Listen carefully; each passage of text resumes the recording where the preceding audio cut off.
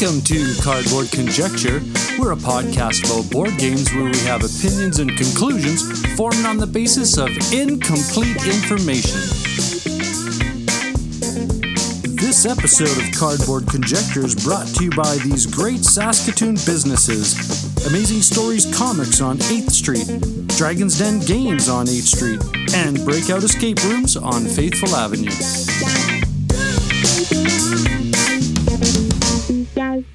Welcome to Cardboard Conjecture. I'm your host, Norm. I'm Ryan. I'm Ian. And on this episode, we will be talking about our thinking, doing, playing board games. And the topic this time, Ian, bring us into what this topic is, please. We're going to be discussing all the ways that we can have victory conditions.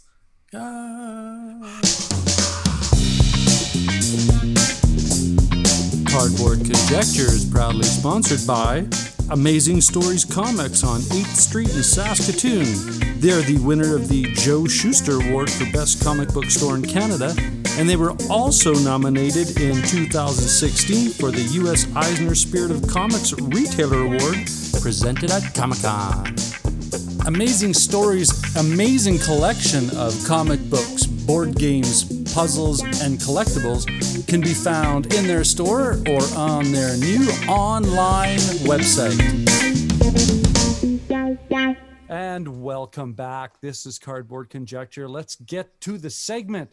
What have you been thinking, doing, and playing?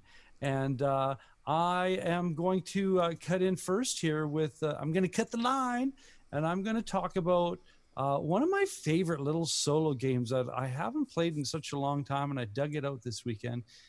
It's the Lost Expedition, and I say it's an old game. It's 2017. Lost Expedition, designed by Per Sylvester and published by Osprey Games. This is so first of all, the first thing that made my brain pop with this game is the art reminded me of that old Tintin, Hergé kind of art style. So that's what drew me in. And what it is basically it's a race, cooperative race game, kind of expedition game where you have a hand of cards, and each card has a sequential order, because in the first half, in the daytime, you'll plan your day's expedition through the jungle, trying to cut through the jungle paths to get to I think it is through the Amazon to El Dorado. And as all good solo games, it's really hard.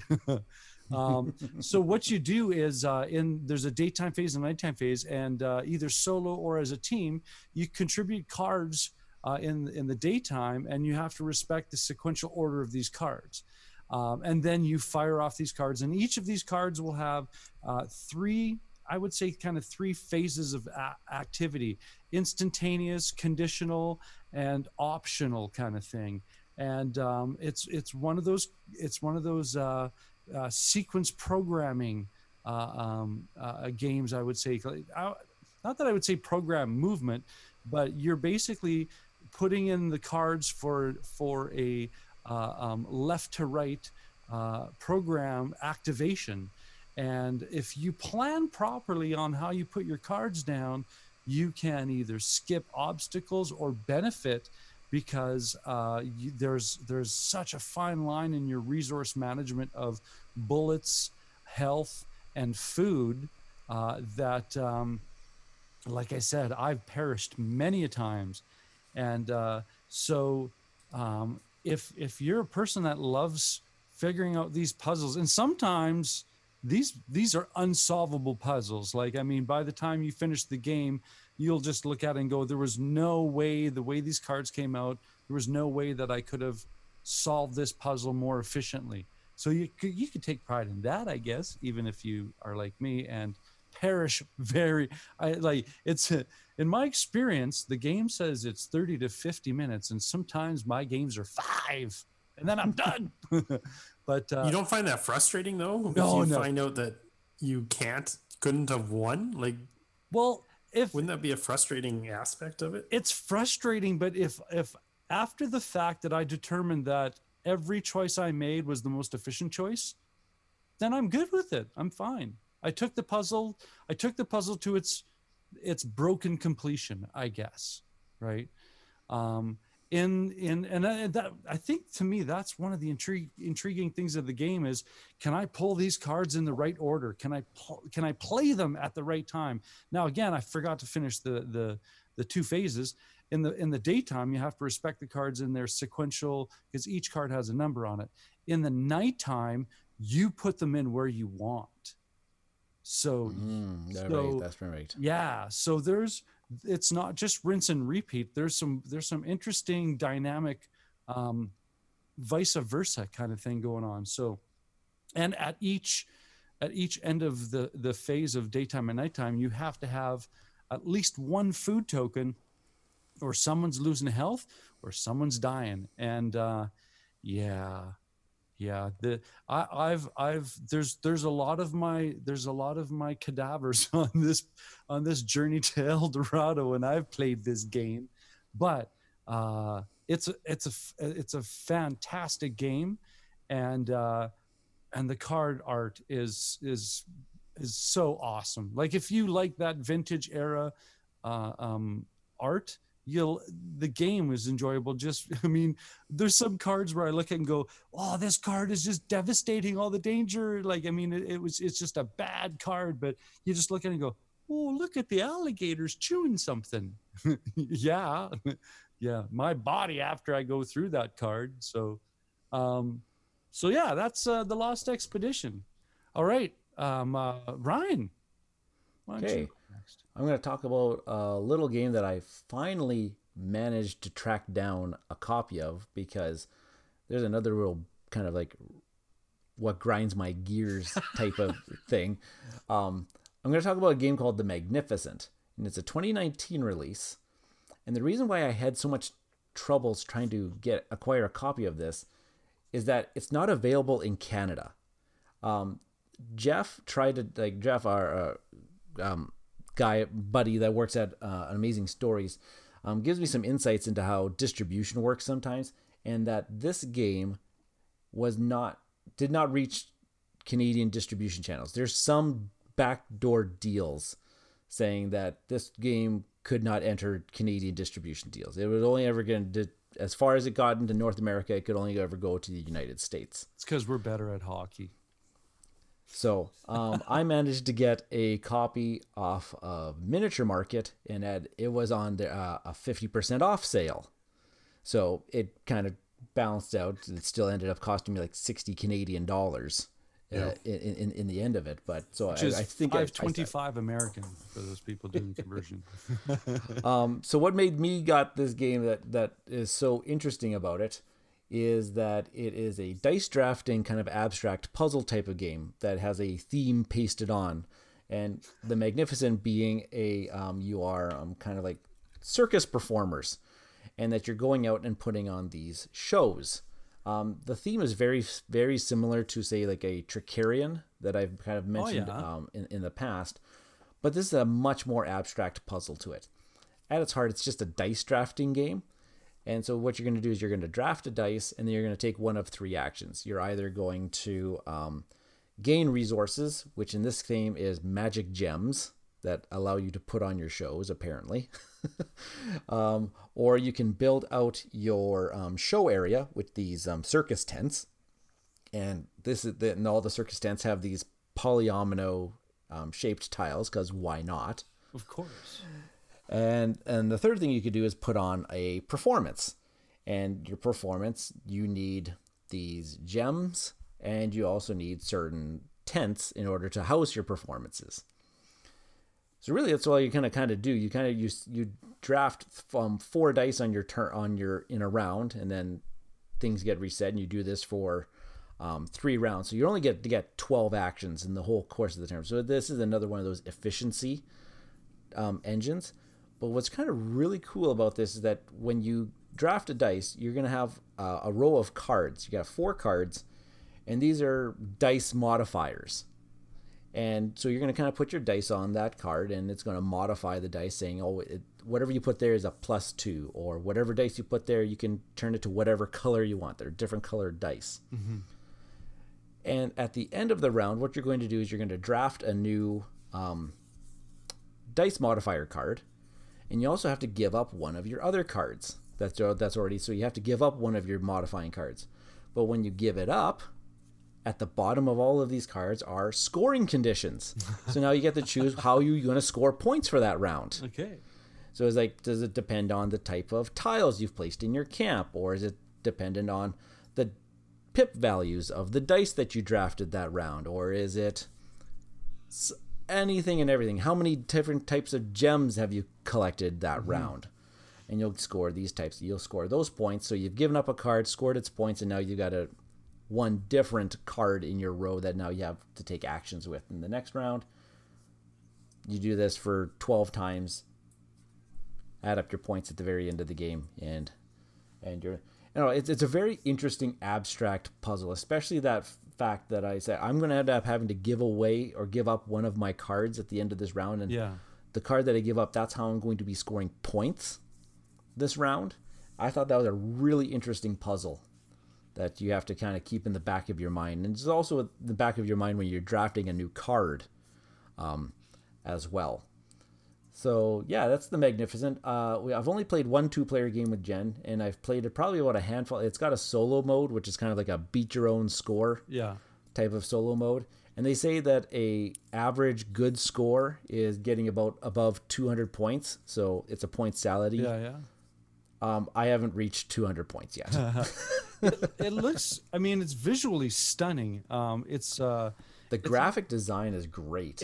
Now here's the thing though. I mean, what's so difficult about what they pulled off is that any board with a black background or a dark background, as far as like visual graphics goes, it's like if you make an error, it's a bad error. But I mean, just looking at some of the images, it's stunning. These nice they balanced out that dark background with all these very vibrant, bright colors. There's not that much visual distraction. I mean, it's pretty. First of all, it's pretty, and it's dark.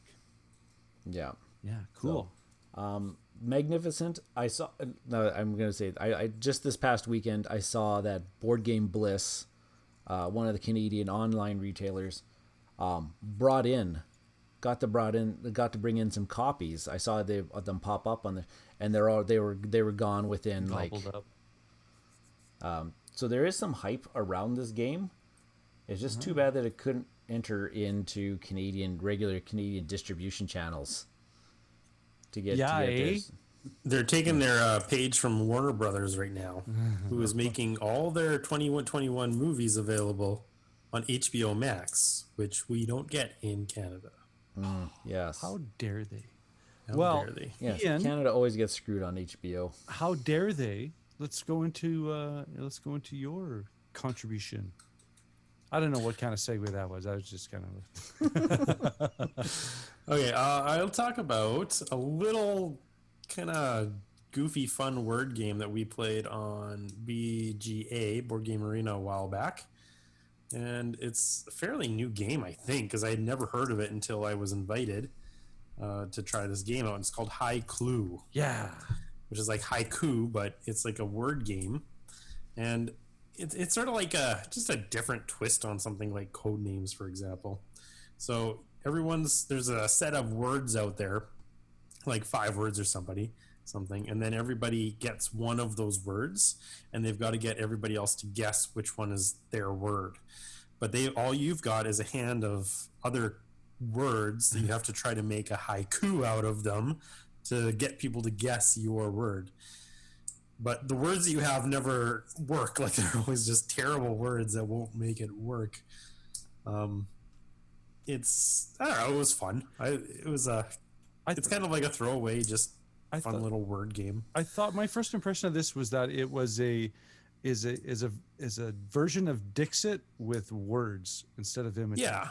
Yeah, sort of like that. Yeah, because everybody votes for who what they think your word And is. there's point and things like allocations that. for you get points if people guess your word. Yeah. You get points if you guessed the word correctly. Yeah. And the it was very interesting. I like that thing that I was like, I didn't realize that everybody had a different set of words in front of them to build their description. So I thought that was kind of neat. So that, yeah, when you say you got garbage words in front of you, like you're like, oh, okay, so I've got like a word that says like Cinderella, and I have nothing in front of me that could describe Cinderella. Or what I get found somebody so to, cool about that game though is out of all that random nonsense white noise of words that you have in front of you, that all of a sudden once you hone in on the correlation of a word to your clue, then all of a sudden a lot of that white noise started to go to the background, at least for me, and I would be able to see potential connections, right? Right. And as I'm saying this, what everybody can't see is both Ryan and Ian looking at me like, is he going into a beautiful mind mode again? Oh, it's tripping out. No. But that's that thing is like it's just confusion. Like you said, it's just nonsense until your brain goes, okay, I have to, to use a psychology term, gestalt. I have to try to make form and function out of this nonsensical combinations that I have connected to the clue. And I find from a psychology point of view, I find that so intriguing how bad I am at it. Yeah, I think it would be a game that the more you play it, you'd kind of be able to put those phrases together a little bit easier if you played a little bit more. Yeah, I mean, your brain would get trained, I think. Yeah, to a sense. Yeah, so that was fun. We got invited by a group of players on BGA. Shout out to Jody, a reluctant listener to the show. And yeah, I thought it was, Jody, it's fun. Jody will listen later. Yeah, there you go. This episode of Cardboard Conjecture is proudly sponsored by Dragon's Den Games, located in the Louis VIII Mall on 8th Street in Saskatoon. Swing by Dragon's Den Games and let Darren, Al, and the awesome staff help you out in search for great board games, role-playing games, miniature systems, and all of the related accessories. Be a part of their gaming communities that have scheduled events in their great gaming area. Dragon's Den Games, Louis VIII Mall on 8th Street in Saskatoon. And we are back. This is Cardboard Conjecture. We're going into our topic of this episode, and it's victory conditions. And I'll hand it off to Ian to give us a more in-depth view of victory conditions. So, Ian, what's the what?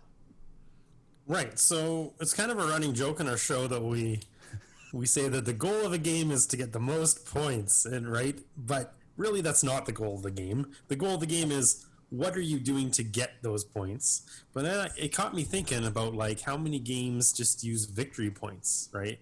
And some people will think that, well, maybe we need to try to switch that up a little bit, and maybe we have, and we just have to explore a little bit.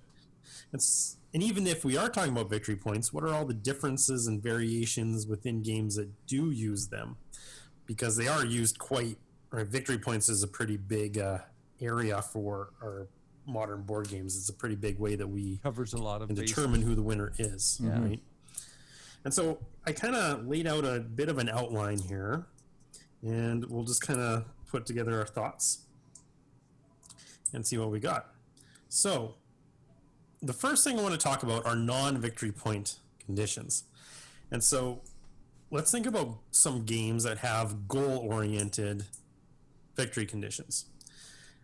And I think the poster child for this one would be chess, right? If you think about chess, you have a very specific goal for chess. Yeah. You have to capture the king, right? Get the king into checkmate. And the first person who does that wins. So with goal-oriented victory conditions, you're really thinking about trying to make something happen. And I think abstracts are really good with this. Right? This is kind of something that works really well with the abstracts. Would I'll just throw this out there and you guys can say yes or no. Would a race be a goal oriented victory condition? Like a race game? Yeah, like you're thinking like Formula D or something like that. Eh? Yeah. Yeah, I would say so. Because like you said, the goal is to cross the finish line first. Right. But I see where you're going with the chess thing, where it's the elimination of a certain iconic piece, or absolutely. Yeah. Or like Hive is kind of the same thing, right? Surround the queen, surround the other person's queen, and you win. Onitama. I was about to say there's a lot of games that you say like this is a very chess-like game. Yeah. Onitama, like you just said. The Duke is another game that Norm owns. It's very like that. Yeah, you mentioned Hive.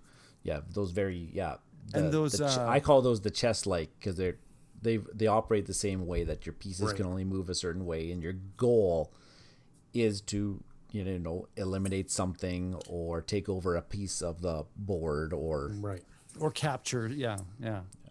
And one that we played a few years ago, and I think you have this game, Ryan, that when I first started playing it, there were aspects of the game I wasn't thrilled about, but I really liked the goal, and that was Santorini. Yeah. yes, Because in Santorini, you're building up these little buildings and you're moving your guy around the board, and your goal is just to get to the top level of a building. Right? Yes. Am I correct? Yeah. yes, yep, that's the one. To me, it's like a little race to the Yeah. top. Yeah. And I thought that was great because you're trying to manipulate the entire game to that goal, and it's not as easy as it seems to get to a top floor. No, it is. No, because both players have a god power that allows them to do things that Pull the how do you tablecloth. balance on that. you. Yeah. No, that's a really good game win condition or victory condition. Yeah, I thought so. And it's obvious. Yeah, exactly. Yeah, There's when no you won or not. subjectivity at all. Yeah. Now, could we put into this category to cooperative games Yes. like say your pandemic system? Yeah. Yes. Yeah, Yeah, where that's- your goal of the game is to Eliminate. pandemic is to eliminate all the find a threats. cure for Yeah. all the diseases. Yeah, co-ops are also really good for this. And co-ops have that extra added thing where you also have the losing conditions, right?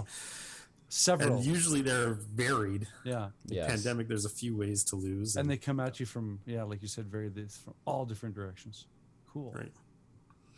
And I think another good one for this are kind of those one versus many games. So I'm thinking Scotland Yard. Mm-hmm. So when you catch them, that's it. Yeah. You win. Yeah. Or if you outlast for this many rounds, you win. Do you guys think of any other like specific goals that stand out to you? Specific goals, I think we've nailed the ones that I was really kind of thinking about because when Norm brought up the race games, the ones that I was considering that I was thinking about, the race ones were still had points. Oh yeah, I do want to talk about those. Yeah, we're going to get to those. So I can't think of any. I'm glad you brought up the one Flamme versus many. Rouge, that one that's a straight who crosses the finish line first, right? I was going to say Camelot, but then there's the betting aspect too. So there's that points. one still has an abstracted points. That's not a true aspect goal. to Yeah, it. that's not a true goal oriented victory. And then there's also sort of the all or nothing type games. And so these will be the ones that board gamers won't necessarily respect. So I'm talking about like Risk, where the goal is to take over the entire world, or Monopoly, where you have to actually get everybody's money. Yeah. Right. The problem with this is, of course, when there's no time set, right? That goal could take however long as it takes. And that's Because diplomacy only lasts an hour. That's and even things like Battleship or where you're trying to sink all the ships, or to make that a bit more modern, like the Star Wars X-Wing game, right? Where your goal is to destroy everybody's ships. But who knows how long that's going to take, right? That's kind of a I think that's a downfall of the goal oriented. So if you've got a specific goal in mind, you go until that goal is met. Yeah. Cool. But at the same time, I think they can be a little bit more interesting. Okay, so let's talk about the races a little bit. So I think there's kind of a difference between race games, like getting to a finish line, and that could even include something like Quest for El Dorado, where you're trying to get to, like, all you got to do is get there first. Yeah. If you do, you win. And the racing games that are actually based on racing games. What was that one we played at your place, Ryan? The car one. Downforce. Downforce. Yeah, but that was not necessarily it's a simulation of a race, yeah, but that's right. But you got the betting of the money, which is an abstracted version of just gaining points. Because most of the times that I've won Downforce, I've lost as a driver, but I've won as a bettor. I have not won as either. But then there's also kind of the point race, right? Yeah. And so if we start getting into victory points, I think that there's a big difference between having a point cap, right? What's the you're trying to get a maximum number of points versus, getting as many points as possible. Yeah. Right. So what are some of your favorite games that have point caps that are a race to a specific number of points? Twilight Imperium 4. Yeah. Viticulture. It's a race to 10 points. Okay. Oh, Viticulture is a good one too. Yeah. And Viticulture is a good one too, because once somebody reaches the points, that triggers the end of the game. But you may have crossed. Yeah. You may have been the first one to meet it, but you may not have necessarily won the game either. That's an interesting one to bring up. Hansa Teutonica is another one where you get to a certain point threshold and that triggers the end of the game. Yeah. Splendor does the same thing. First person to get to 15 points, but you may have been the first one to get to 15, but the other player still has one turn to react and get above 15 points. That's another one. Istanbul is a race game where you're collecting gems. The gems are your points, essentially. It's the first one to get to either 5 or 6 gems, depending on the player count. Here's an interesting take on what we're talking about, too. Getting to this certain point. Rajas of the Ganges, I loved how they did it, where you're moving your points like you have Star Wars I think it's Rebellion, where you have 2 counters and you're trying to race to get those 2 counters on your point scoring track to hit together at the same time, which is unique. I haven't seen that done. Yeah. So Rajas of the Ganges is you have one track as your money, it's your income. Yeah. And that's the one that's going to go back and forth because you're going to be spending it and gaining it. But then you also have, like, I call it, they call it fame points, but I call it the actual victory points. Like, you do things, and that's always just going to go up. And right, the game ends once somebody triggers the crossing of those two of your 2 markers. Now, you may not. I always think that this is a fantastic way of these types of race games. You may have been the first one to do it, but other players still get to, like, say, finish out the round, and somebody might be able to do it, like, cross the streams better or something like that, or score more points. Another game that I sold because the group didn't jive with it, but the Great Zimbabwe. Where you have each person has a variable end of game point race depending on how many powers that they collect for their tableau. You can go in without getting any god powers, and you have a very low point race to get to. But the moment that you keep adding these powers to your tableau, that your point end goal keeps growing with the consideration of, well, you're more powerful now, therefore your goal threshold should be a little more distanced because of the ability for you to make more points. So I thought that one was very cool. That's very sounds like very Rise of Queensdale, Ian, doesn't it? Yeah, it does. For the further epochs that you have reached, now your goal that in the next game you have a higher goal to reach, but other people still have a lower goal, and they can trigger the end of the game if they've met their goal and you still haven't reached your higher goal yet. Threshold balancing. I love that. Absolutely. That's an interesting one. Cool. I think again, if we're thinking of poster boy or poster children for these kind of games. I think Settlers of Catan is probably the one that's most familiar, right? Yeah. 10 points. Yeah. First person who gets 10 points, that's it. They win. No questions asked. And who's hiding the cards that have points on them? Yeah. And but there's also games like Kemet where you're trying to get to a certain number of points, but then you also have to play out the rest of the round, and so you have to keep it for that round. And you could lose those points, right? Yeah, hanging on to certain positions. Absolutely. Personally, I kind of like the once you get it, you win. Like, then that's it. Yeah. Game of Thrones is the same way. Once you get 7 castles, you win. So if you get that, you can put everything you need into getting that 7th castle, and if you do it, you win. And I kind of like that dead stop. I don't know. What about you guys? It's interesting you mentioned, because I'm just bringing it up because I had posted this in our Discord chat on one of the topics as well. And I'm just going to bring it up here. It was Lord Pericles was the Discord namer. Hey, we're name dropping. Awesome. More Discord activity. And he brought up the game Inish, which has one of those. It's a goal-oriented. From what I'm gathering, it's a goal-oriented. Once you meet one of those goals, but it's also got that Kemet thing that you just mentioned, that you have to hold on to it. Yeah. And so when you bring into that, you mentioned this earlier, Ian, too, you have no idea how long this game is going to take. I've heard of games of Inish taking hours upon hours, because it's kind of like the group has gotten to the stalemate thing, because it's kind of like when in poker, you just kind of watch the chips move around the table. And that's kind of what happens. And the third one in that trilogy, the first one, the one that came out, Cyclades, that one's kind of interesting because it's Cyclades, whatever. It's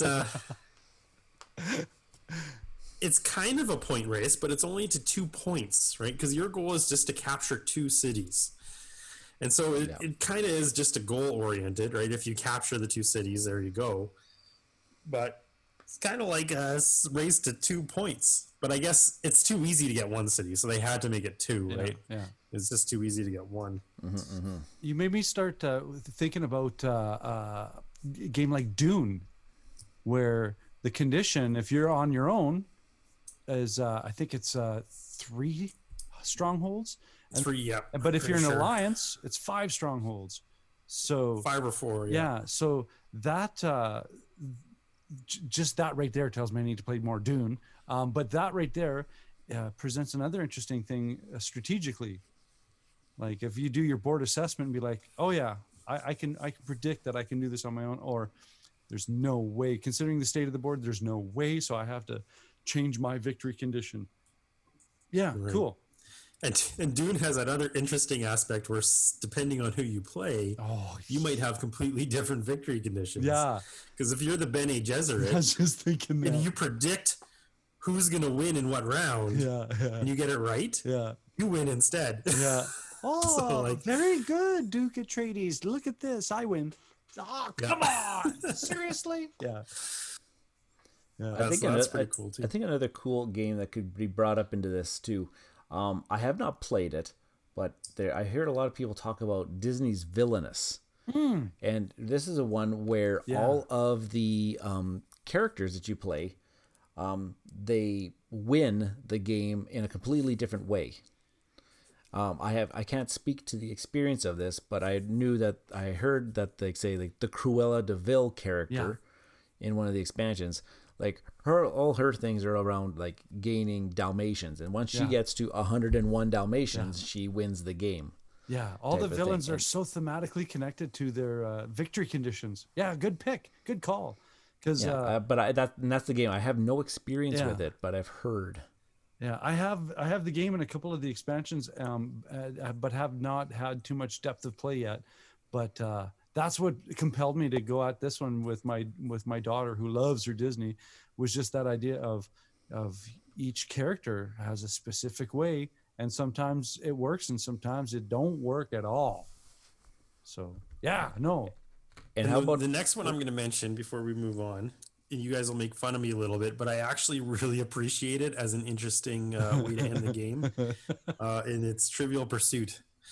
So in Trivial Pursuit, it is kind of a point race. You got to get all 6 pieces of the pie, but then it's got that extra thing where you got to get to the middle, and you can complain about the dice rolling to get to the middle all you want, but you got to win on answering a question correctly, and I like that. I like that you have to. That's how you got to win the game. Cut the red wire. Got to cut the red wire. And I want to bring up, just as we're in this, because we're going to shift gears here and everything, but there's an interesting hybrid of the two, which is the game Root, which is it's a race to 30 points, but also at some point in time you could switch from going from points to dominance, which there's the dominance cards, and you say, hey, if I control these areas on the board, I win the game if it gets around to me, which is kind of an interesting hybrid of the race mechanism up to the point cap, or, hey, I know that I'm not going to get to 30 points, but I might have a chance at getting this other thing instead. I really like that. The first time I ever played Root, I went for that. I tried that, and I realized how hard it is. Oh, gosh. Well, I think I almost did it. What I like about that, too, is that it changes the schema of the victory condition. Right. I mean, it's like everybody else is playing within this scheme of victory conditions, and then they forget about. I mean, that to me, that's what I've seen a lot of the limited plays I've had, is that everybody's so dialed into the same methodology and mechanistic advancement that they forget about the one or two that have abandoned that schema to go and do some subversive play. Right. Yeah, no, it's like what's going on the other side of this card kind of thing as far as gameplay goes. Cool. So if we start talking about like the open-ended victory points, which is what a lot of games do nowadays, I was kind of thinking of some dichotomies that go on in here. And so the first thing I want to talk about is high scoring points games and low scoring point games. Because if I'm thinking about a game like Archipelago, have you guys played Archipelago before? No, I have not. So Archipelago is an interesting one because the way you score points is hidden until the end of the game. You don't know. You only know one way that is going to score the game. Everybody else knows the other ways, and you reveal it at the end, and you don't score until the end. But the scoring is actually really low. Like, it's only a few points. It's like you get like a dozen points, and that's it at the end of the game. Something like Viva Java is 20. I think Viticulture is 25? Something like that. Yeah. Something like that. Eclipse is like a 30-point game. But then you've got games that are in the hundreds of points, right? Ticket to Ride, you can be like 300, 400 Castles points. of Burgundy. One of my favorites, Russian Railroads, which is could get 400 points is like a typical winning score. Right. Remember my famous 600-point game there, Ryan? Yeah, you broke it. And so what do you think determines that? When do you think it's a good idea for designers to, like, how do they come to the decision of whether to have a really high scoring game or whether to have a low scoring game? What do you guys think? I don't know what's going on inside of their minds, because in a high scoring game, I feel like that I've done a lot of things. I've done a lot of little things that scored me a whole bunch of points. We're talking about like the Stefan Feld point salad games, which are typically high scoring, sometimes are high scoring affairs. So maybe it's a correlation. Sometimes maybe it's a correlation of the things that you are doing, but then there's that flips on its head, because then you can have a game like Merchants and Marauders, which is that's right. Another, I think, a race game. It's a 10 points, yeah. But you're doing a whole bunch of things, but not all of those whole bunch of things are scoring you points. Mm-hmm. That's right. In that one. So I have no idea what's going on in their brains. To me, that'd be like, do you like listening to speed metal or do you like listening to jazz? Right? I mean, to me, it'd be like neither. No, but you know what I'm saying is like the comparison to those two are so like not even close to me. It's just like it comes down to as if it's a designer, I think organically, sometimes they'd be like, this is how my idea has panned out and this is how the ending has to happen. Right. But I mean, because I've never designed games, but I have designed, like all three of us, I have designed course content material, and it comes down to that idea of, am I designing towards an evaluation, or is the evaluation going to be a process of our product of the process that I've created, right? I mean, it's that whole, do I identify the goal of the game before I identify the process of the game, or do I vice versa, right? So I don't know. That's an interesting thing, because I enjoy both versions. Yeah, I'm gonna leap on this too, because maybe it's a fact of they had that design in mind. They have all their mechanisms. They have everything. They thrown it all down.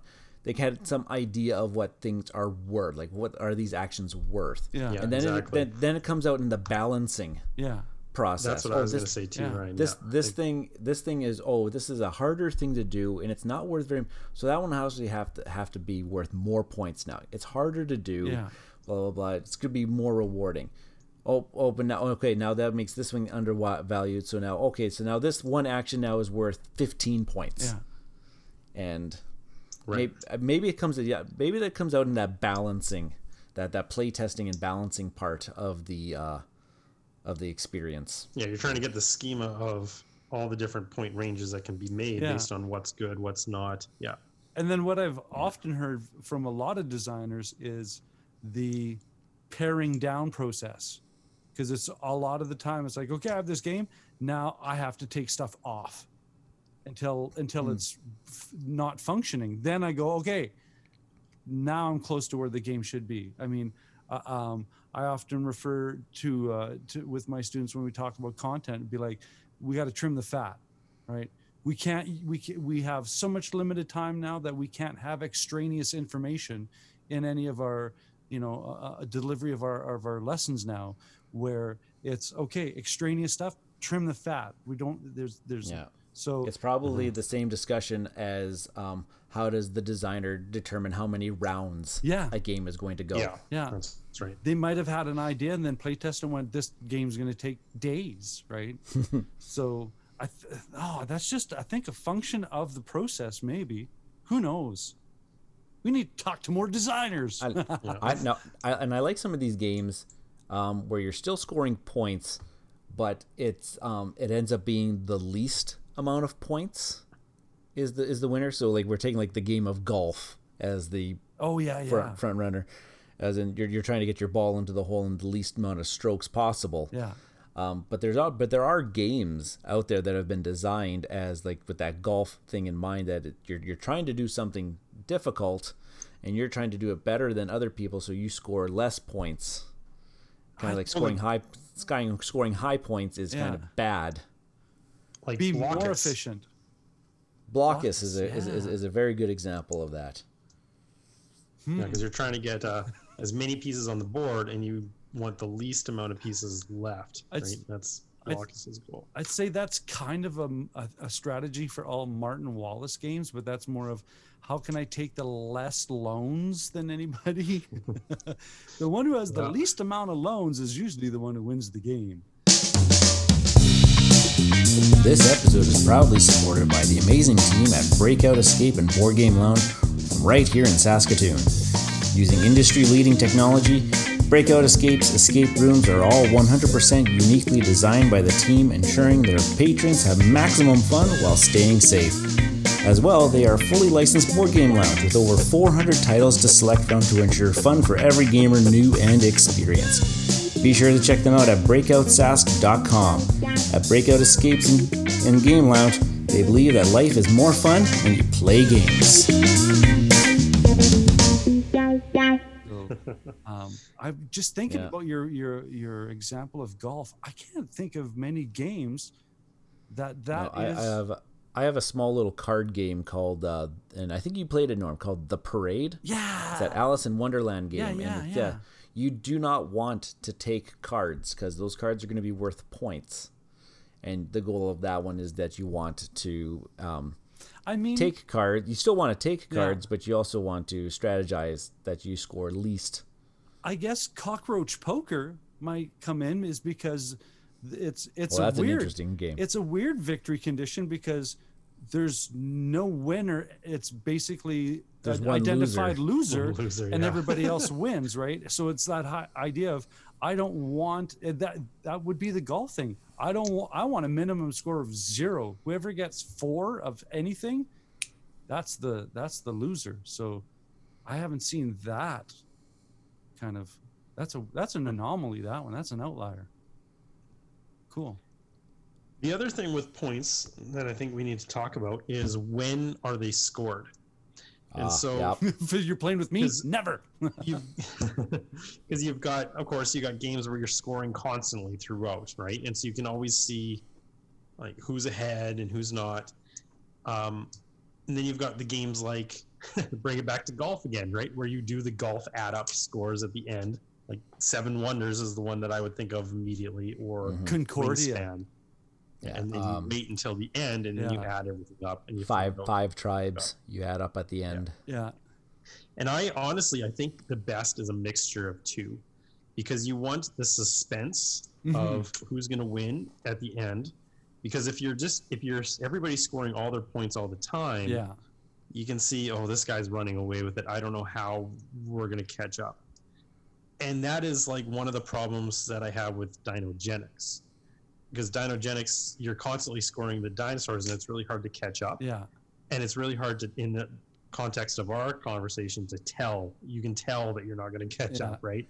And that can kind of take some steam out of the end of the game. I think what I love the most about this aspect and I might be jumping the gun here, but are the end of game bonus things that you can acquire. That's what the thing. So Yeah. there's the games where you acquire Yeah. the points throughout, but then you also have gained something throughout the game, like an end of game scoring card 'Cause that there's no that- one knows about. Right. Or, Yeah, like Trois, the intrigue of like, we know there's end of game bonus, but what is out there now? Oh yeah, because I'm like you. I hate it's anticlimactic to see.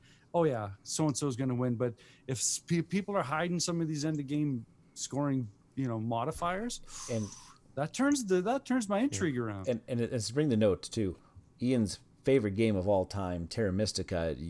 You always know how many points Right, somebody you has do. throughout the entire game.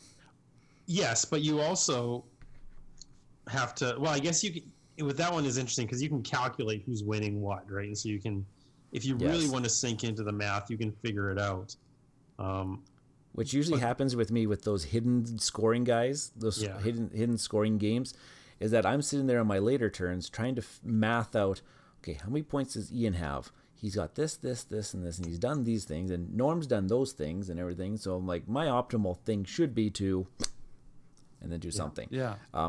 Hidden scoring games really cause a lot of actually both methods cause lots of analysis paralysis.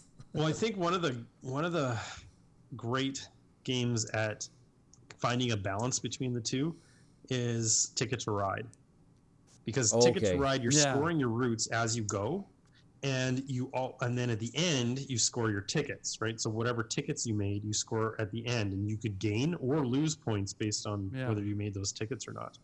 And I think those two halves are almost even. Like you can get almost the same amount of points in one as with the other. Oh, as far as the output goes, yeah. Yeah. As far as the number of points that you actually get, Yeah. it drives me crazy when people play Ticket to Ride and don't score anything until the end, and then they start taking their route points at the end. I can already tell Norm is one of these people. Actually. No. Okay, good. What? Wait. It's only Ticket to Ride New York that you do all the scoring at the end.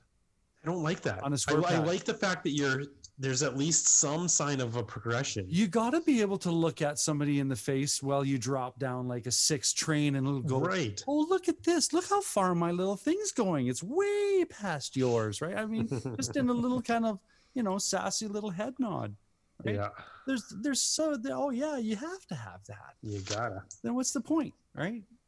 Yeah. But yeah, those end of game scoring are great ways that designers can get around that, right? They can add a little bit of suspense at the end. Yeah. But what do you guys think about the scorecard at the end? What are your thoughts? The recipe Like- card, scorecard. Yeah. Love them. Yeah. Love it. I like the way, because then I at least I can visually see where did I get my points, rather than me trying to sit there and possibly forgetting to add up these points, and did I already add those things together? I don't know. I always end up having to write them down anyways if a game does not include a score pad. Is this, Right. is And this especially if there's so many different ways that you're scoring points for, and you have not been adding them up along the way. So like Castles of Burgundy is a game that where you're adding up all your points along the Yeah. way, and you're scoring points for completely a lot of different categories, but it doesn't have a score pad because you're just going to take all of those. But if you're going to do a majority of your scoring at the end of the game, yeah, you have to have a score pad. like Great Western Trail? I mean, Yes. I think you would go bonkers trying to like track the scoring without a score pad. Yeah, my recently reviewed Lost Ruins of Arnak has a score pad. Yeah. Because there's lots of different things you're scoring your points for. Do you feel like it kills momentum at the end of the game? The game's done. To me, it's just like, oh right, okay, let's see. To me, it's like watching the results of a fishing derby. It's like, okay, I know I did well. Come on, heavy fish. Let's go heavy fish, right? I mean, it's like, here's that end of game scoring bonus, and you pulled out a 15-pound largemouth, right? It's like, I mean, Are you guys always the calculators? I'm the calculator. Yeah, I am too. no, And if we're playing together, it depends on whose game it is. Yeah, that's right. Even when we're playing at ToonCon, every time we play Seven Wonders at ToonCon, my friend Lloyd, he just grabs a scorecard and throws it to me. He's like, yeah, it'll be taking the score. Because then the table etiquette is that everybody else is putting away the game, and you're adding it up. I suppose so. oh, that's a completely different topic. Table etiquette. I love it. Chicken wings for everybody. Or in my with my games is I add up the game and I also pack away the game. Yeah, well, yeah. That's the wrong So bag. can you guys think of any games that do things interesting with when they score or what's hidden and what's not? Can you guys think of any games? Well, you know what?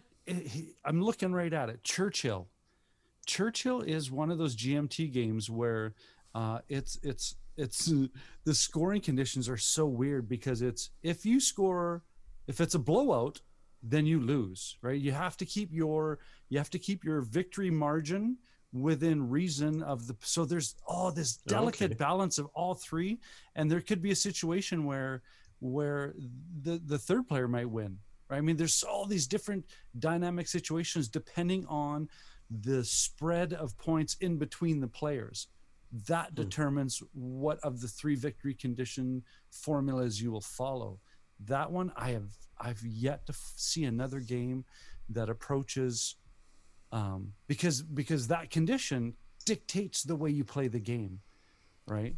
So if you're starting to run away with points, the other two might go ahead, man, go ahead, run away, because you will not win the game. So you have to recognize, when people are letting you, be dominant. It's like, whoa. I don't want to take that much of the pie, right? I mean, so that one's interesting. Totally. Brian, go ahead. Here's an interesting thing. I'm going to bring in a game like Clank, where depending on your position of the at the end of the game, if you did not get above ground, you don't get to score any of your points. Yeah. You can't win the game if you if the game ends and you're below ground. So there's games like that where it's like, in order to have a chance at winning the game, you have to meet a certain condition. One of my favorite games that I mentioned too is Anachrony. And depending on your faction, every faction has a goal to meet by the end of the game. And you cannot win the game unless if your faction has completed its goal. If your faction did complete the goal and you were able to get off of the planet before the asteroid hits, you get to score your points. And you might be the only one that does that, so the points that you accumulated did not matter at the end.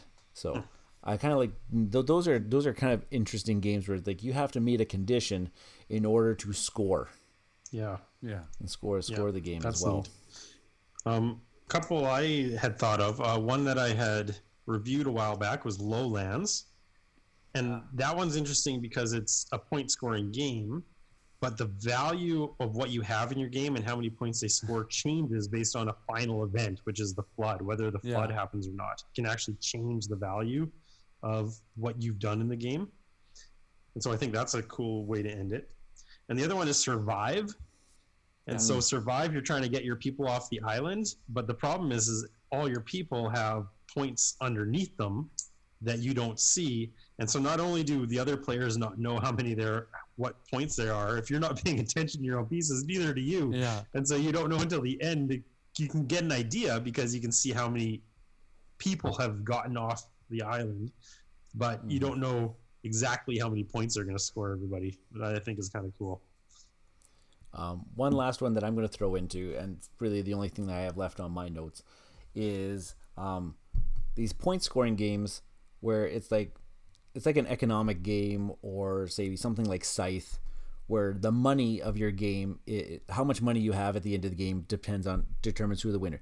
But you're also spending that money throughout the game, so it's kind of like you're spending your points to take actions. Terra Mystica does this. You have those opportunities to spend points to gain power, and so I kind of like that interesting mechanism in a game where you are spending your points and also trying to have the most points at the end of the game to win. How much are you going to invest? Yeah, and like it was mentioned on the Discord chat too, like a lot of economic games does this, because most economic games is like the most money wins, but you have to pay for your things, you have to pay for your workers, you have to pay for your factories, you have to pay for your trains. It pays off. Yeah, that's a good point. So yeah, I like those games using gaining actions by paying your points. It's always neat. So I thought there's just a couple like sidebar ones I want to talk about.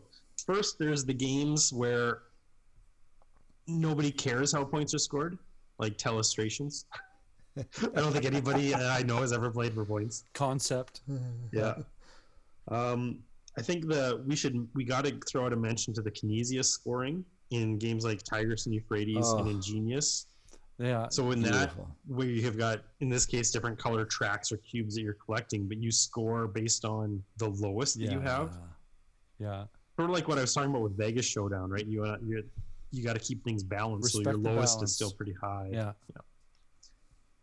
I don't like that. Sometimes that min-maxing thing to me is like, no. You got it's a good player plays a balanced game. Yeah. Right. Yeah. Right. There's also some games that will have multiple win conditions, and the game I'm thinking of right now is Twilight Struggle. Yeah. Twilight Struggle's kind of got a neat, even the point system itself is neat, because it's not just a track, it's like a tug of war. Yeah.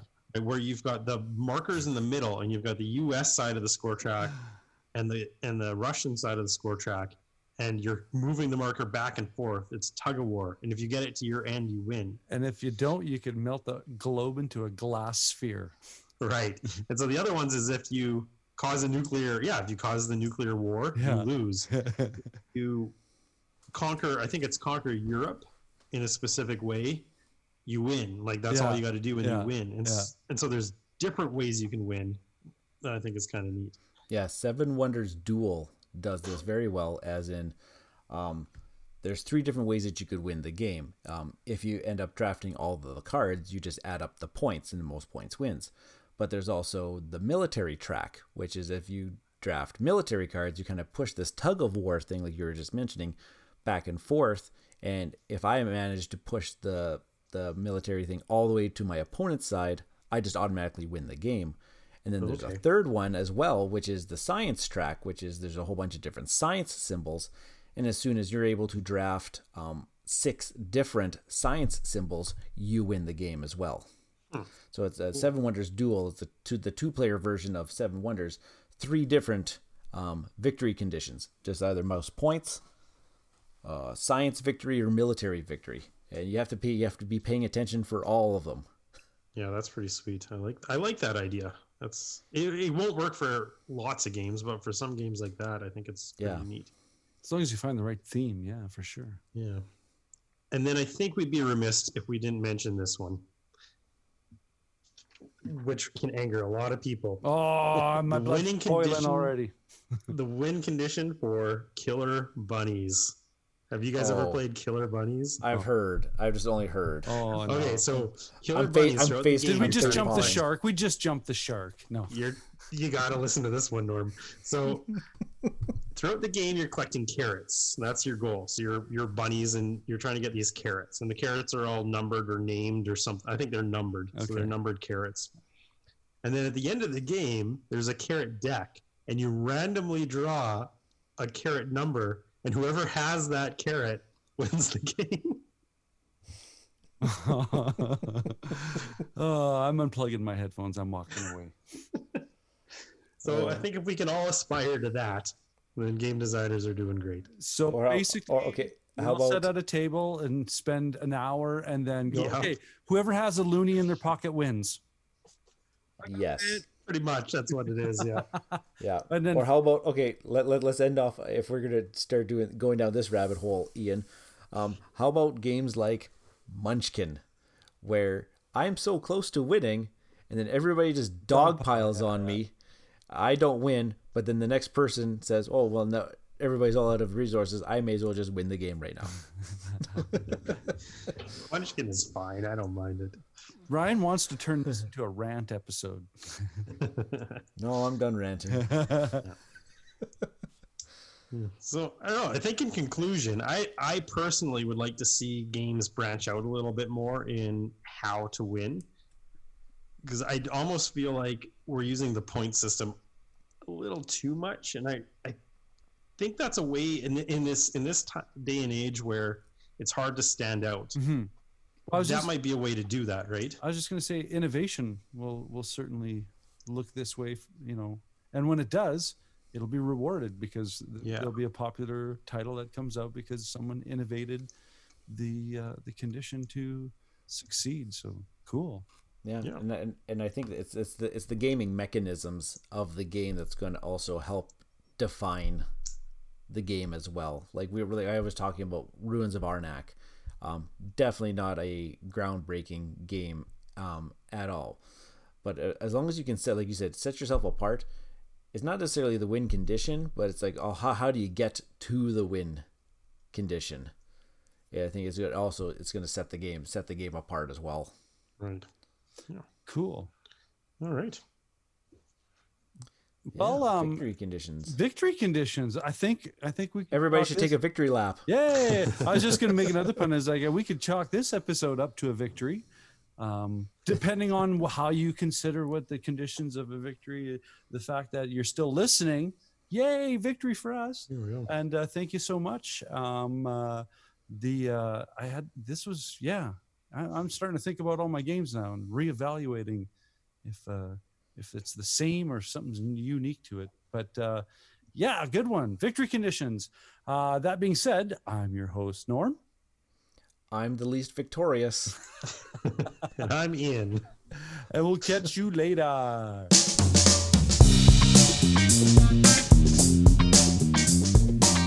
This has been an episode of Cardboard Conjecture, and we are Bridge City Board Gamers. And you can find us on Facebook at Bridge City Board Gamers Saskatoon. You can find us on YouTube, Bridge City Board Gamers. We are also on Twitter at BC Board Gamers. And of course, Board Game Geek Guild number 3039.